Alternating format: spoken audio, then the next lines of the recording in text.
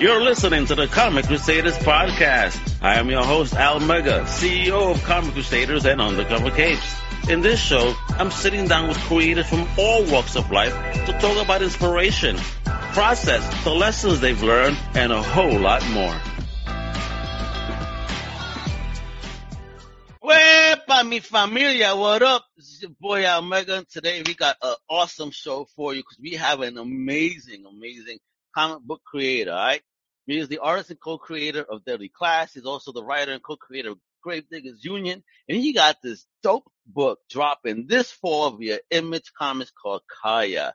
Wepa, let me bring up the one, the only legend himself. Yes, he will be in the legend. If there's a comic book Hall of Fame, this man will be in it. Let me introduce the one, the only Mr. Wes Craig. Epa, what up, kiddo? How you doing?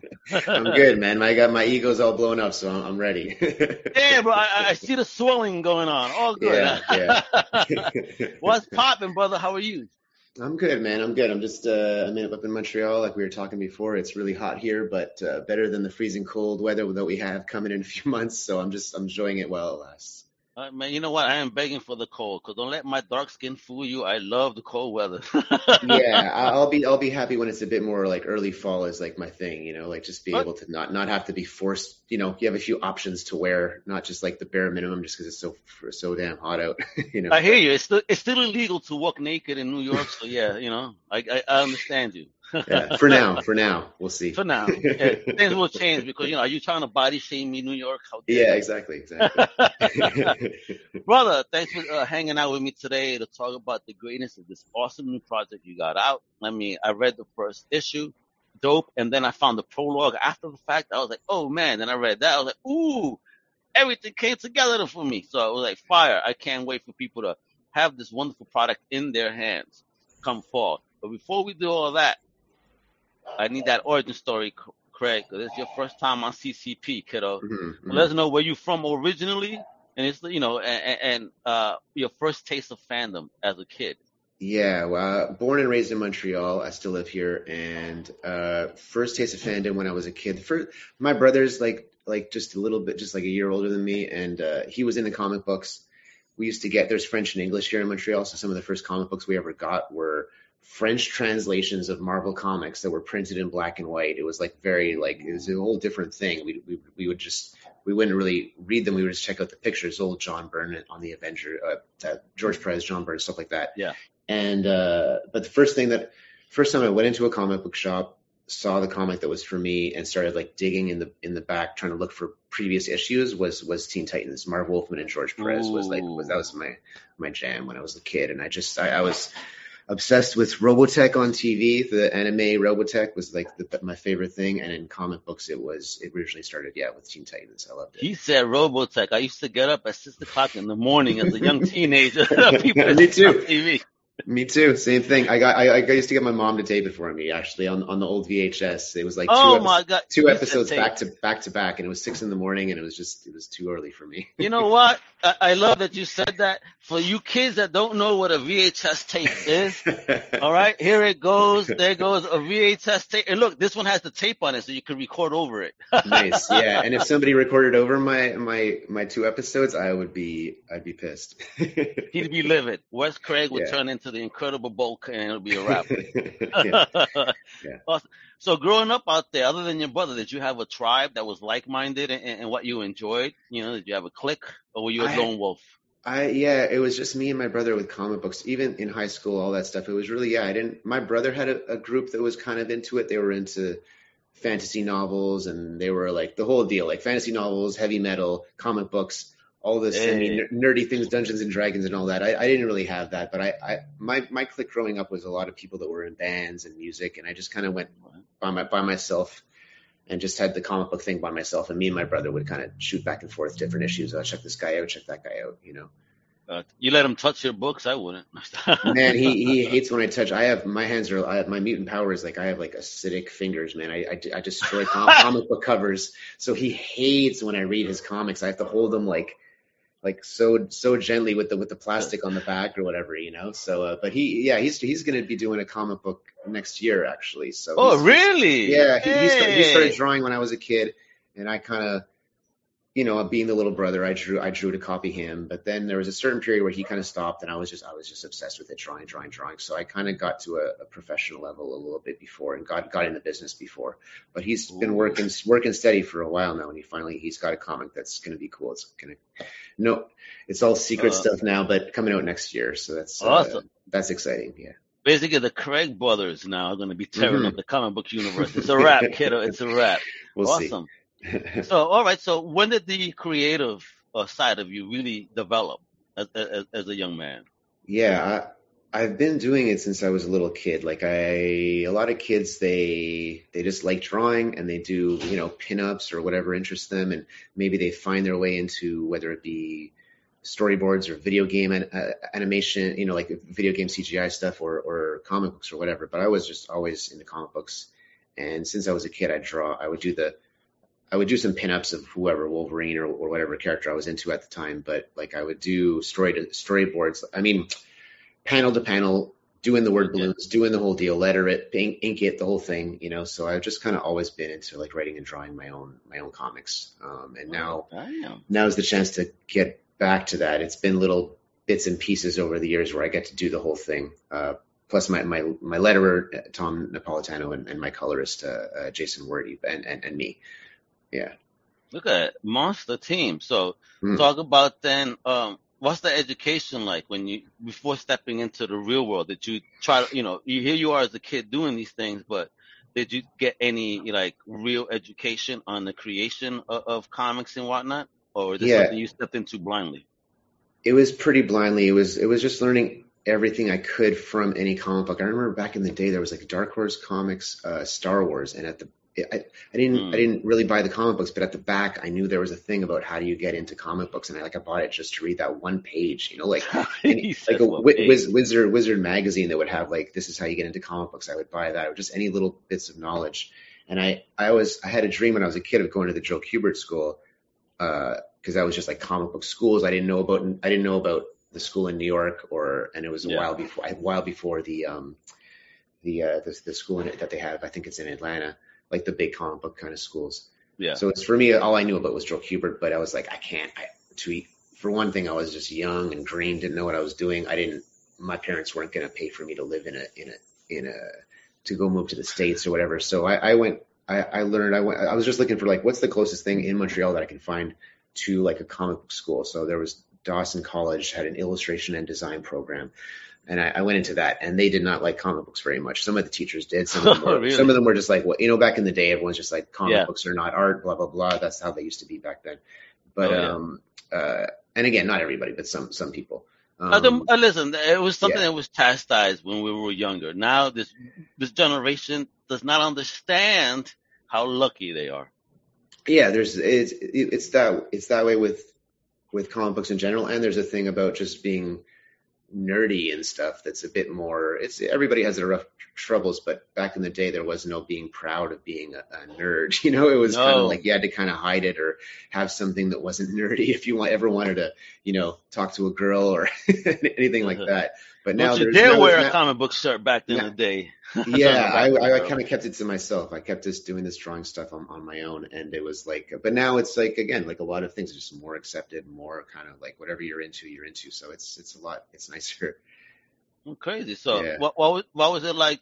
What was the first time you actually landed an opportunity in comics? And was it for writing or for art, or was it a mixture of both? It was for art, just because I was sending samples away to comic book companies, because the art was just, the amount of time you spend on the art versus the writing. It took a lot more time for the writing to kind of catch up, like in talent wise, I think, to the art, And I was just talking to somebody about this earlier today, but it was like, there's certain, like, I know the writer that I work with on Deadly Class, Rick Remender, he used to draw. Ed Brubaker used to draw. A lot of Grant Morrison, a lot of writers that used to draw and write, but the writing took off for them, so they became writers. Same thing for me, but on the art side. And always wanted to be a writer, but the art was just more formed at that time. So I would be sending away samples when I was at Illustration and Design. This is college in Montreal, and I'd be sending stuff away to DC and Marvel and Dark Horse and everybody at the time, every publisher at the time. And I was lucky when I came out of illustration design. A few years out of college, I had a few, terrible jobs, like anybody, just like jobs that just paid the bills while I was trying to get into comic books or trying to get something going that I really wanted to do. And I just sent them away. And then I would get little pieces back that kept me going. Like an editor might send me a personalized letter back through the mail back in the day, not even email. Oh my God, that's actually a lick of stamping. Yeah, which is even more effort. So it's like they made this effort of handwriting this thing, sending it back to me, and saying, you're on the right track. You're not there yet, but you're on the right track. So that, that would keep me going. They would encourage you. That's great. Yeah, it was great. Man, Joey Cavalieri at DC Comics. I'll name, I'm trying to think of who else. This guy, Dan Raspler at DC Comics. Those guys were both supportive of me. These editors, they're not there anymore. But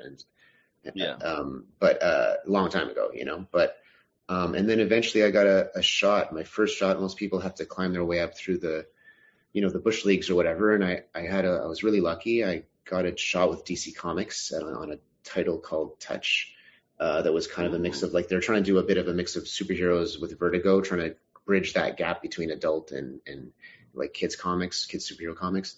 And it didn't last for very long. There was a line of 4 comics. They did not last very long, but it got me in, Matt Idelson and Nachi Castro. Those were the editors that got me. How'd you feel? Job. How'd you feel about that first opportunity as a young man? I'm pretty sure you were like, what the hell is DC? Pretty good. I could not believe it, man. I could not believe it. I got the email and I was, oh my God. I was living with my brother downtown. We had moved out from my parents' place. Had been living downtown for a while, and he was sitting there watching the TV. I was at my old ass computer. And I got this email and I go, man, they called me, they offered me a job, and I had to walk around the block. I did a long walk around the block, and it was Breakfast Club. I was doing the fist pump in the air to myself. I was so happy. I was like, I did it. So I was psyched, man. And then it was. Did anyone try to give you change? Because they must have been, look at this crazy guy. He's a quarter, bro. Yeah, this guy's talking to himself. You did it, man. You did it all by myself. Yeah. But didn't mean it was easy sailing from there, because it was we got that, then that got canceled. Then I had, it's something I've heard before about. I'm sure it's the same with a lot of different businesses, the industries. It's not just a matter of getting in the front door. It's staying in once you get in. It's I got in, but then that didn't succeed. So then I'm on the outs, and then I had to find other jobs. And I'm and Nachi Castro, super nice guy. He hooked me up with other DC jobs, but they were kind of bits and pieces here and there just to kind of keep paying the rent, Yep. So it took a while to kind of get in there. Yeah, exactly. And then eventually there was a bit more of a role, bit more stuff. And then I got Guardians of the Galaxy for a while from Marvel, and then a few other little things. But then once Deadly Class happened, then it was that's my How did that happen? How did that happen? How did you meet Mr. Remender and get hooked up with Image? Because you guys smashed the shit out of that. Love the show. love the show. Love the comics. I was like, yo, this is dope. And this is a diverse comic, and your art was monstrous in that. Oh, man. Thank you very much. I appreciate it. It was kind of, not to flatter Rick's ego too much, but getting that email from Rick, it was a similar thing. It was the next one. He emailed you. Yeah, he emailed me, and I was the same thing when I saw DC Comics in the email. I was going, what are they doing emailing me? And the same thing, I saw Rick Remender's name, and I was like, what's going on? I was already a fan of his work. I was a fan of Strange Girl was the first thing I saw of his, and I was a fan of the Fear Agent, then the Marvel stuff he was doing at the time, X-Force. And he did a bunch of stuff, Brother Voodoo was how he turned him into Doctor Strange. There was a lot of cool stuff he was doing. And, yeah, he just called me up. I was already a fan. I had actually contacted him on Facebook, I don't even know how long ago, 2 years before that, just saying, this is going to sound like I'm kissing my own ass or whatever, but it was I liked the artist that he worked with. I just liked his taste in artists. I liked it, So I was like, how do you line up these artists? I wrote him a message on Facebook, and even though he was this mega popular guy, he wrote me back, and he's just said you got to kind of catch them at the beginning of their careers when you can see the talent, you can tell they're really good, but they haven't been poached by whatever company or whatever, and just get in contact with them and try to find a way to pay them and blah, blah, blah, just gave me a few pointers. And same thing, I met him at a convention one time across from me. He was hawking all his wares, and I was hawking all of mine. And I said, hey man, I love your stuff, and I forgot that I sent him that Facebook message. He forgot that I had met him at a convention. And then afterwards it was we met and we talked over the phone. He said, I got this idea for a comic book. I was working with Lee. This is a bit long-winded, but I was working with Lee Lowrich. He was coloring me on a small little Batman thing. and Rick was looking for somebody that would suit this Deadly Class idea that he had. And he was hanging out with Lee. Him and Lee are friends. He was hanging out at Lee's place, and Lee was coloring my stuff, and he was going, "Who's this?" As far as I remember, that's what he told me.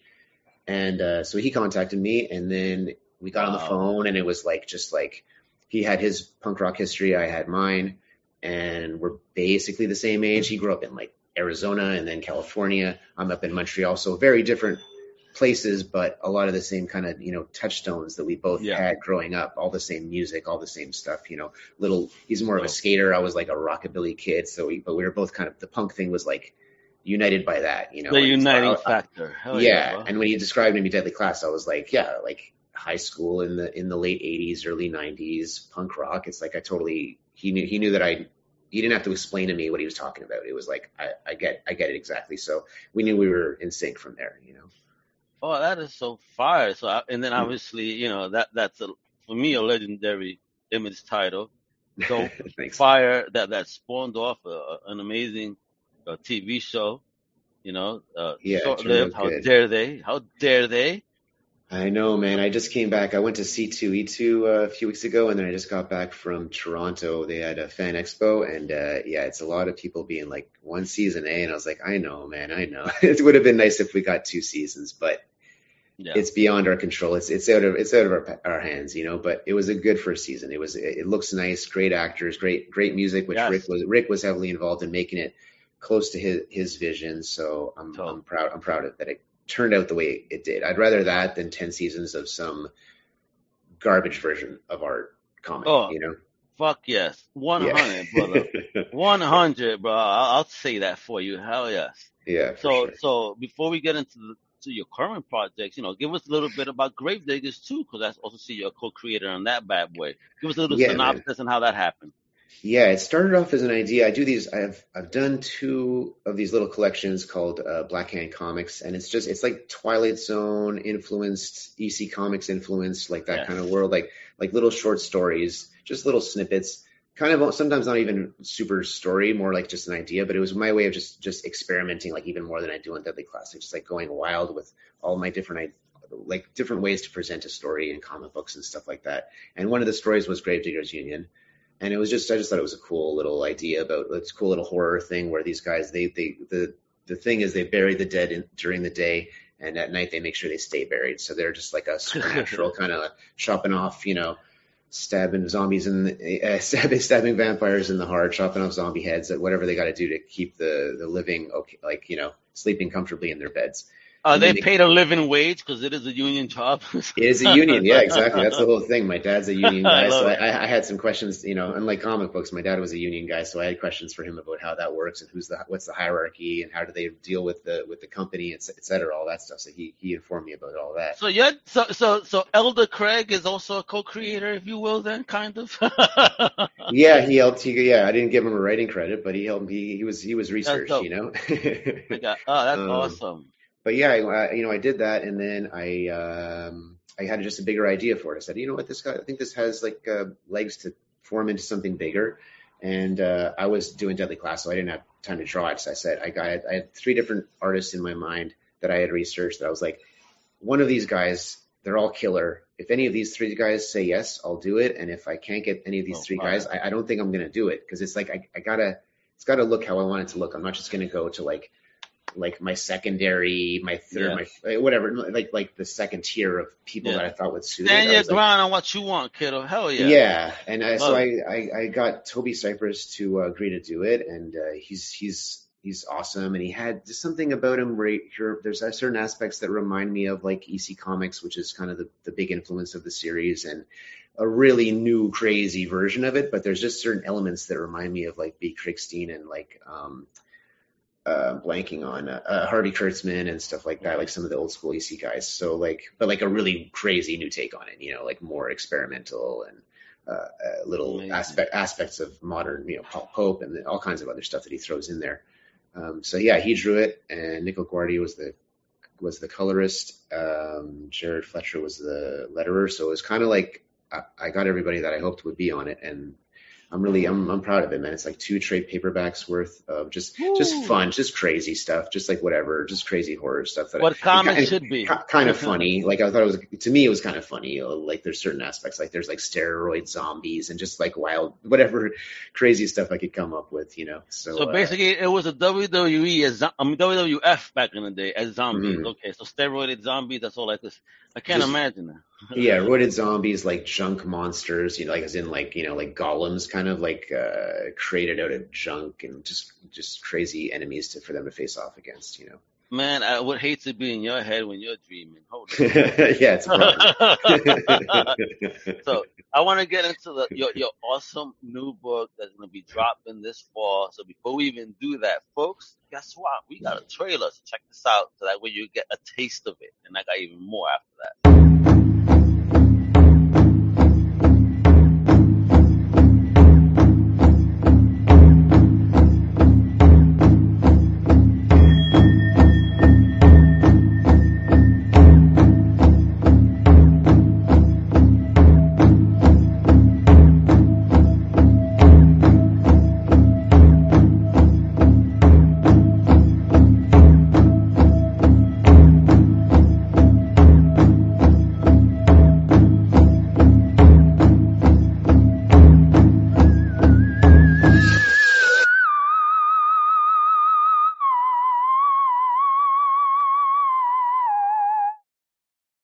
Man, I love that track. That sounds like some old spaghetti western stuff going on in this mother. Yeah, that's the idea. A little bit of like Conan, spaghetti western, a few of those kind of influences. My brother-in-law made that beat, and then that spaghetti western bit at the end was made by the guy who works Drew, who works for Image Comics. He put the trailer together, so it's cool. Amazing. It makes my foot, you know, it makes my foot makes me tap my foot. So I like that. The indigenous side of me wanted to start like jumping up and down with the drums, kid. Holy That's smokes. that's a huge thing. Exactly. That's kind of the influence of where Kaya's tribe is a little bit like kind of Native American influence to a certain degree. We live close to a reservation just outside of Montreal, and the name where Kaya comes from is the place she comes from is called Kahaka, and that's kind of influenced by the original name of Montreal and that reservation that's there now. Oh, that's fire. That's fire. And, you know, I'm going to bring this up and, you know, because this is awesome prologue that people could read for free. So I'm not spoiling anything. All right. But, you know, look at this. So talk to us about the world here. You know, what was the inception of the idea, and then get into the world? Yeah, it's the inception of the idea is something I had a long time ago. I had the idea for the world, kind of just a smash up all my influences and smash up kind of ancient. It's the Earth set so far in the future that it more resembles the ancient past. Like it's like as in kind of, it looks more like, you know, ancient Egypt and Babylon and stuff like that. But underneath it all is like our society buried for thousands of years, that kind of a thing. So when people you know, uncover things that are tech or science, it's like they don't understand it anymore. So to them, it appears like magic. That kind of an idea. It's like they find an iPod and that plays music. What is this music? Yeah, what is this? It's the God speaking to us or something like that. That's what they would think it is, right? So, and there's robots, but it's like they don't think of them as robots. And there's aliens, but there's also ancient, you know, temples with dark gods and all that. So it's a mix of sci-fi and fantasy. And I had that idea for this world, but I didn't have really a character or two characters or whatever that brought it to life, that dramatized it, you know. And then eventually I was working on these different ideas, and Kaya kind of came into my head. She was like just a badass, like adult, and then like an adult hunter. And then from there, slowly I was like, oh, what if she's like younger, and then she's kind of more, she's still a badass, but she's got to be a bit more, she's only 14, you know, so there's only so much of a tough guy when you can be when you're that young. So, but she's been trained, she knows her stuff, but she is still a kid. So she's not sure if she's ready for this mission that she has to go on. So that draws some, you know, because there's some doubt in the reader's mind, hopefully, over whether they can make it or not. And she's got to protect her little half brother, who is a prince, and he's spoiled and he doesn't know how to defend himself or survive in the wild at all. So there's a mission they have to go on. They have to reach Monk Island. This is some safe harbor far, far, far away from where they live, and they have to go through this dangerous world to reach it. It was supposed to be her uncle's job to take him when he was ready, when he was old enough, but the robot empire came and burned their village down to kind of stop this whole thing from happening. And Kaya escaped with her little brother Jin, and so now it's her duty to get him to the safe harbor, even though she's just kind of like a few years older than her little brother is. So that's I'm digging this. setup. You're telling me that robots believe in impossible, in prophecies, if you will. Yeah, well, yeah, that's the whole thing, man. It's like I dig that. it's kind of like they will not, when you're that powerful of an empire, it's a little bit like the robots are a bit like the ancient Romans, where it's like they will not tolerate they don't have control of the whole world, but they're so powerful that if they hear any dissension, they shut it down immediately. So whether they believe it or not, other people believe it, and other people can kind of group around this kid Jin and eventually build him up. And if they have this symbol of this kind of rebellion, then it's trouble for the robot empire. So they want to shut it down before it becomes a thing. But the problem is that Kaya escaped with Jin, so now it's kind of a bigger problem for them. And so they're on the hunt, and there's other things around them. There's a lot of things they have to get through, including a giant unstoppable robot empire to get to where they're going. And that's the overarching story of the series. Excellent. And this prologue kind of explains prior to issue 1, because I mean, I love this page that you did here. I mean, look at this, look at that panel work, son. Whoa. That's my thing, man. Just kind of break it up and stuff. Yeah. Breaking up. I mean, just looking at this like that is fire. So much stuff going on. Look at this. Very old school feel to it, and those panel breakdowns and the verbiage. Dope, man. This character himself, the prince. Yeah, that's Jin. What a little egotistical. I'm like, yo. And then I love that, because as I read issue 1, there were things there that I was like, okay, wait, so how are they, fam? And this prologue will help you explain that. So, explain your tactic here by sharing this prologue before that issue 1 drops in October. Yeah, I mean, like, some people know me from Deadly Class, and some people will just see my art or maybe see these characters and be interested in it. But I mean, you can't take anything for granted that when it comes out, they're going to pick it up right away. So I just I made a 16-page comic book, all done, ready to go. I put out online. Originally I sent it to people that wanted it through email, just sending them a PDF of it. Okay. And then eventually I said, I want it to be free for everybody to read that has a computer or a phone or whatever. So I put it up. I figured Webtoon was, I was going to make my own website, but then I was like, man, that's a lot of work to make. I don't have one currently. So I was like, okay, Webtoon's there. It's already got an audience. They're more, they're not necessarily into this kind of thing, but it was a way for me to get this thing available to everybody to read. And yeah, if they like this preview, then the comic is coming out October 5th. So, you can get the first issue. First issue is completely separate. You know this, but not everybody out there maybe knows. Like the preview that I put out is a separate story. The first issue, it really starts the real to be continued kind of drama of the overall arc. This first preview is more just kind of like a finished story that just shows you who Jin is, who Kaya is, how they got here, a little snippet, and a little bit of drama, and their relationship between each other, and that's it. Just enough to kind of wet your palate.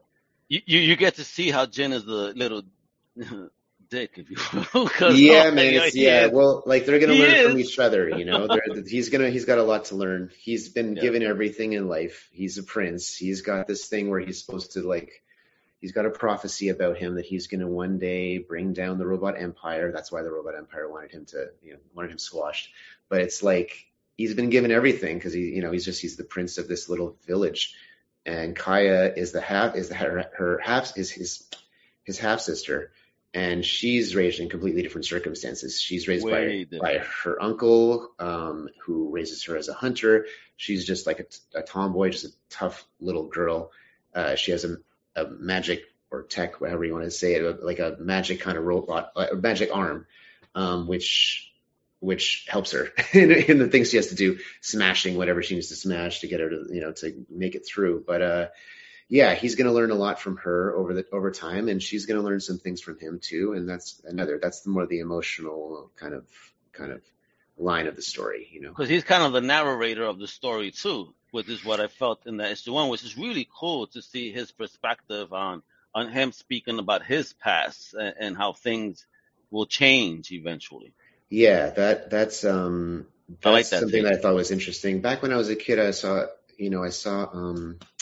what's the movie? I'm just drawing a blank. Stand By Me, I think it's called, where it's like River Phoenix and like Oh all yeah, like Corey Feldman and all these kids, and they're trying to go in to find a body. It's a Stephen King story, so they're going to find a yeah. body. And like it's narrated by one of the kids it's narrated by Will Wheaton, I think, when he's grown up, and he's an author when he's grown up. So he's like looking back on these silly kids and the crazy stuff they used to get up to, and that's an influence. There's a few influences that led me to that. And the first one was the Arnold Schwarzenegger Conan movie that starts off with this narrator, and he's like the high adventures and stuff like that. He talks about who Conan is, and I kind of picture Jin's voice being a bit like that, like this raspy old man.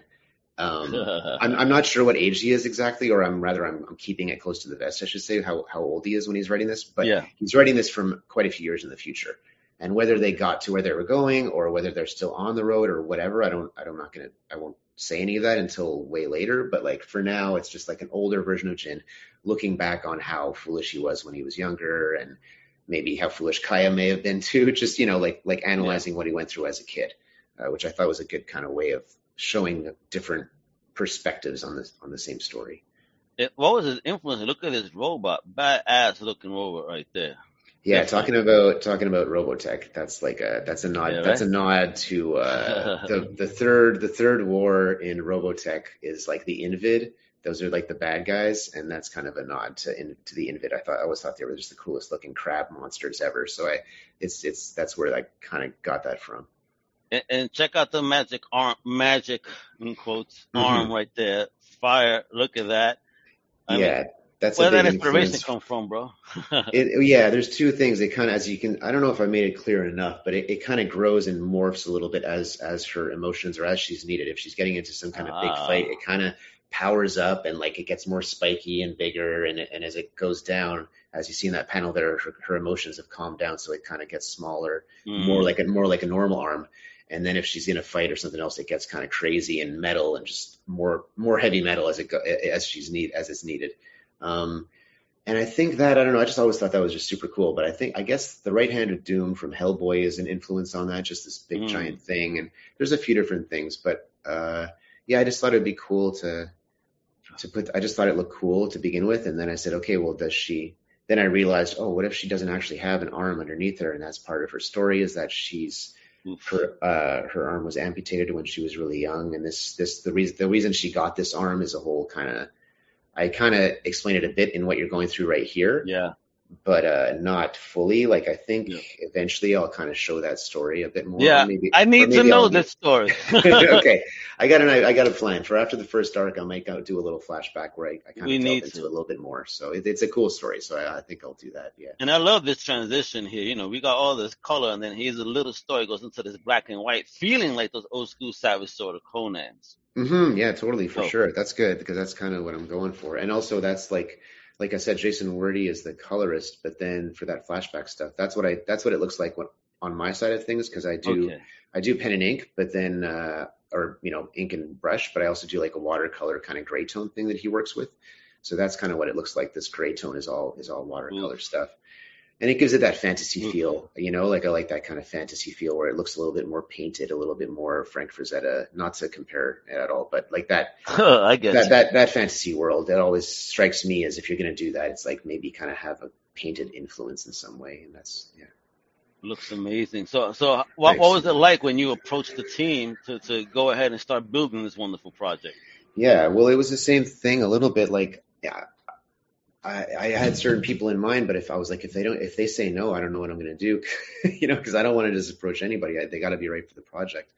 Tom Napolitano, he's from Andworld Design. Like they hooked me up with him, and he's an amazing letterer. He's kind of bigger than usual. The lettering, it looks really nice. If you shrunk it down, you can still see all the lettering and expressive balloons and stuff. Like there's like the tails of the balloons kind of are a bit more expressive than the average comic, which I hope shows the character's personality a little bit. And And Jason on the colors, it's just I knew him from working on this comic called First Knife from originally called Protector. When it got collected, they had to change it. Now it's called First Knife from Image Comics. It was just awesome. Just loved his color palettes and stuff, and I thought he'd do a good job on this. And I asked him if he would try out a sample or two, and when he came back with it, I was like, oh my god, this is amazing. Like, you have to please like work with me on this comic. So you didn't have a game face? You were like, it's okay. You were like, yes, I want to. I don't know. I'm not sure. Maybe a little bit of a game face, but now he's working for me, so now I can admit how bad I wanted him to work with me. Awesome. I mean, it's a wonderful job. You guys make an incredible team. Look at this, yo. My God. Just look at that. Yeah, an action right there. Yeah, you got to show her in action. That's when she had to use. That's what I'm talking about. With the magic arm comes in handy, you know. Yeah, you got to smash a giant robot. It happens sometimes. and there goes his snobbiness. For example, you didn't wrap my arm properly. You'll have to do it again. What a like, you know what? You lucky I even wrapped it, kiddo. Yeah, and the narration is like just him like any of us looking back on some of the stuff we did as kids and just shaking wagging our heads like, oh my god, I was such an idiot, you know. But again, he's had everything given to him, so he's not used to this world, you know. Oh yeah, I can't wait till people read issue 1 and they see how spoiled his ass is and how he talks. So I'm like, oh bro. I hope people don't hate him because he will change over time. But I wanted them to start off butting heads as much as possible. You know what I mean? Like I want the drama of two people, the odd couple thing. And it's a mix of the odd couple thing. And when I was a kid, I loved like Lone Wolf and Cub. So it's this strong protector and this kid that really needs help. And I love that dynamic, you know. So it's like, and she's not ready, but she's a lot tougher than he is. So she's got to take it on. And I love also like strong older sisters and younger brothers. I've never had that, but you know what that's like when there's that kind of dynamic. Like a 14-year-old girl is not going to like her 8-year-old brother. He's a pain in the ass. You know what I mean? Right. But he might love her, but she doesn't always like him, you know? So that's kind of the relationship, you know? That reminds me a little bit of Black Phone, even though it was reversed. If he was the older brother, she's the little sister. I don't know if you've seen the phone, but there's a point in the film where he's getting beat up by bullies and she don't give a crap. That's her brother. And she jumps in like a boy and starts swinging. I'm like, yo, I wish I had a sister like that. She probably has more nuts than my brothers do. You know what I mean? Yeah. They got to do what they got to do. And look at this beautiful panel. Holy smokes, bro. Where were you in your mind when this was even drawn? Son? Look at it. Yeah, that was a good one, man. When it came back with and putting it turned out the way that I wanted it to turn out. And I wanted to show this wider world. They're walking, kind of the end of the first Terminator movie where it's like they've gotten through some troubles, but you see that dark sky in the first Terminator movie that they're driving off into, like the troubles have only begun, that kind of a thing. So it's like they're past this part, but they're still in the desert. This whole world is in front of them. What's going to happen? And there's that vulture at the top of the panel just to let you know that it's not going to be too long before they have another problem to deal with, you know? And I liked it, but then especially that one in particular, I think that's one of the first things I got Jason to color to see if he could nail it more than Kaya and Jin, like the world. And he came back with that, and I was like, oh, my God, it's just so – you can feel the heat of the desert, the way that he colors it, I find. So, yeah, that got me really excited. Yeah, it's amazing. Look at that, folks, right there. From Wes Craig and team, October 5th. You could even order from comic shops using that code, all right? Yeah. You can even get it online at Comixology if you're into the digis. But I'm a print man, so it's like I need to smell the ink on that mofo. Yeah, me too, for sure. I just wanted to give as many options as possible. But if you like reading comics, I sample the occasional thing on Comixology if I've missed it in the comic shop or whatever, you know. So it's like it's useful for that. But yeah, me too. I love getting I just came back from Toronto with a bunch of old comics. They're gonna smell really strange when I take them out of the plastics. But yeah, I love reading them. My boy gets high. He says he loves 70s ink because the first thing he does is open those books right to the middle and just Me too. I think there's more people that do that than I realized, because I always thought I was a little bit of a weirdo. I'd get these European like graphic albums and stuff, and I'd just be like, oh, it smells so good, and it's the ink in the paper. And I was like, does anybody else do this? And like my wife does it. I was like, okay. The first time I heard her say, okay, I'm not the weirdest person in the world. You're not the only sniffer in the world. Yeah, sniffing books at the bookstore. It's like, geez, man, I don't know. That's a weird one. But apparently some people do it. Hopefully you're using that top quality ink, give them people the right high right before they start reading.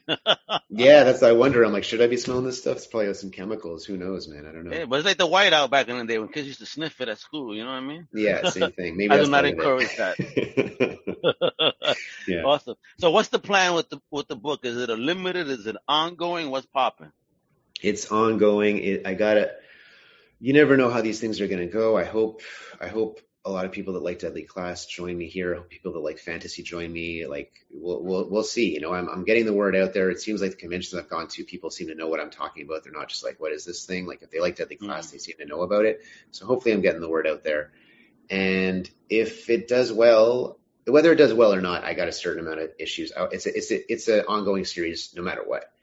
Beautiful. How ongoing it is, I mean, that depends on how well it does. I'm not gonna. I gotta still make my rent every month. So it's Of like course. maybe I have to wrap it up a bit shorter than I wanted, or if it succeeds, maybe I can do the full story. I'd like to do.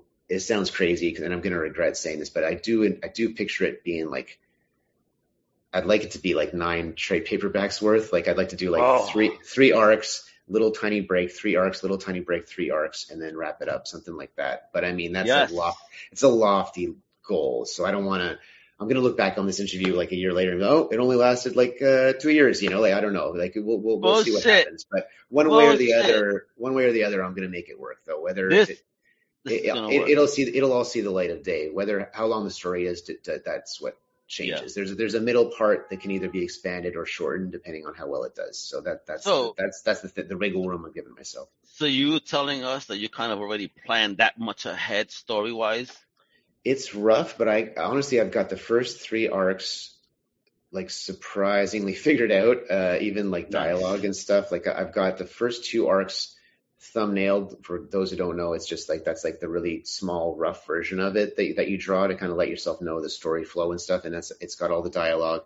It's all figured out. I just got to sit down and draw the actual final inked pages instead, like pencil inked pages, and then get it onto Jason to color, etc. And then the second one is all figured out, not thumbnailed, but it's all kind of broken down like script style, like where I know each panel, what's in each panel. And kind of similar to the third arc is slightly less. And then it kind of goes like that. I have an endpoint I want to get to. I have a basic idea of that middle part and that end part, but that's why I want to take small breaks every 3 arcs or so, just to kind of reevaluate and see where I'm at and see what things are, your writing gets better over time. You don't want to lock yourself into like one specific exact plan. You want to give yourself a little bit of room to move. And if you could tell the story better, by the time I'm there, I'm going to be a better writer than I am now. So I want to give myself some room to kind of expand on ideas and just finesse it a little bit. Oh, I can't wait because, you're kidding stuff. I think people are going to eat this up. It's adventure. It's sci-fi, I think, mixed as well. You got some great characters already connected with them, Mm-hmm. Like I said, I'm already like getting mad at Jen, and I never really read the prologue in this. I'm like, but I connected. You made me feel like, check them out. So I think people are going to eat this bad boy up. Folks, look, just to repeat, you got to get your copy October 5th. That's Diamond Code right there. So go to your local comic shop, like right now, ask them to pull out that previews book and tell them that's what you want. AUG 220055. How weird is that? You got double digits across the board on this. It's true. Maybe, I didn't notice that until you said it, but it's like maybe hopefully that makes it easier to remember, because you got to remember that, or email them, phone them, whatever, send a smoke signal, whatever you got to do to let them know, Get it done. So flowers time, kiddo. I want to thank you for your time, but of course, most importantly, I want to thank you for being an amazing creator that has thoroughly entertained me with everything you've done. You are a boss of the game, man. If there's a comic book Hall of Fame, you will be inducted, I am sure. So keep killing it. Keep doing what you're doing, bro. Keep pulling those smiles on my face. Keep me getting mad at people like Jen. And hopefully I should be able to love him. But hopefully after this arc, like, oh man, he's the boss. Yeah, so, I'm gonna work hard on that. We'll get him there eventually. It might take a little while, but I appreciate it, man. This is great questions. Great talking to you. I appreciate it. You rock. So last one here, because the way you navigated in the business and doing such wonderful stuff, what type of advice would you give to any youngins trying to step into the game today? Man, it's a lot different than when I was a kid. Don't let anything stop you. You can really just get it done, get it out there on the internet. You don't need a printer, you don't need a publisher to say yes. You don't need anybody really. You can just do your own thing. If you're just a writer or just an artist or just a whatever, then obviously you got to find some people that are on the same level as you and come together and work together on something. But I'd say don't start. A lot of young people, they want to do their magnum opus. They want to do their giant, I'm going to do my Star Wars or my this or that or my Lord of the Rings, which is maybe I'm making the mistake of doing that now, but I've been working on it for a long time. So this is my big story, but I mean, I have been you build up to it. You do small stories, just start with a 10-page thing, move on to a 20 page thing, 30 page, 40, just kind of grow from there. You're going to learn each time. And each time you move on to the next project, you're going to be better and stronger at what you're doing. So don't start with the short story because that's how you learn your comic book chops too. Like back in the day, Alan Moore started on these tiny little stories in these British magazines, and EC Comics were all 10 pagers and stuff. Like that's kind of how you learn your chops first, and then you move on from there and just get stronger each time. Just get it out there, and then if you want to get a job with the comic publishers or whatever, just have it out there, have it out in the world. And these people are looking for new talent all the time. So if you have it out there enough on all the platforms and all the different ways you can get it out there. And then you go to comic conventions, shake some hands, talk to some other artists, make some connections and stuff if you can. That'll help you out, meet these editors and stuff or whatever. Don't deal with those companies. Just do your thing, do whatever you want to do with it. But there's nothing really stopping you except for procrastination. Yeah. Not believing you're good enough, and just destroy those things in your mind and just get the work done. Don't let anything get in your way. Even if you got to work a job like me, for a long time I had terrible jobs. I was working part-timers, whatever, this or that, just to give myself. I wasn't making much money, but I gave myself enough time. When I came home at the end of the night, I wasn't too burned out. That's really tough though. Sometimes you gotta pay the bills, But each week carve out however much you can get out of it without killing yourself. Just carve out a little bit of time every week to just get a little bit more done. And at the end of the year, it'll add up, like it'll turn into, it's like this thing I saw is Stephen King or someone else, I'm not sure, but you write 1 page a day. It seems like nothing, but at the end of the year, that's a novel's worth of work, so it's like, it does add up over time. Ain't that the truth? Yeah. Don't let tiredness, that's the rough one, man. You got to find the time you got to find the energy to not be tired, to kind of get at the drawing board or the writing or whatever, and find a way to get it done every week, every month, There you go. Find your ways, folks. Don't listen to the evil inner voice. Yeah. You know what I mean? Don't make excuses. Make the time. Mm-hmm. And you're going to have this rocked out. It's true. I like that concept. It's just, even just a page a day or a month, you still have something, to write. So, just keep going, guys. Now, this is what I need you to do. I need you to sign up to Wes's newsletter, right? That's EPURL.com/C, capital W-O-1-G-F, all right? That's the newsletter. You know what? I'll make it easy for you guys. This is in the link right below the video. Just go ahead and click away. You can follow Wes everywhere at Wes Craig Comics. He's the boss. He made sure he took over that handle everywhere. And very importantly, go spend that cheddar at your local comic shop or Comixology October 5th. Now, if you like print, I need you guys, the diamond code is AUG220055. Look at that. It's destined for greatness. It's an all even number. It's made to be. Image. It's made to be. Right? So check it out. Wes Craig is an amazing, amazing creator. So, again, thank you for your time today.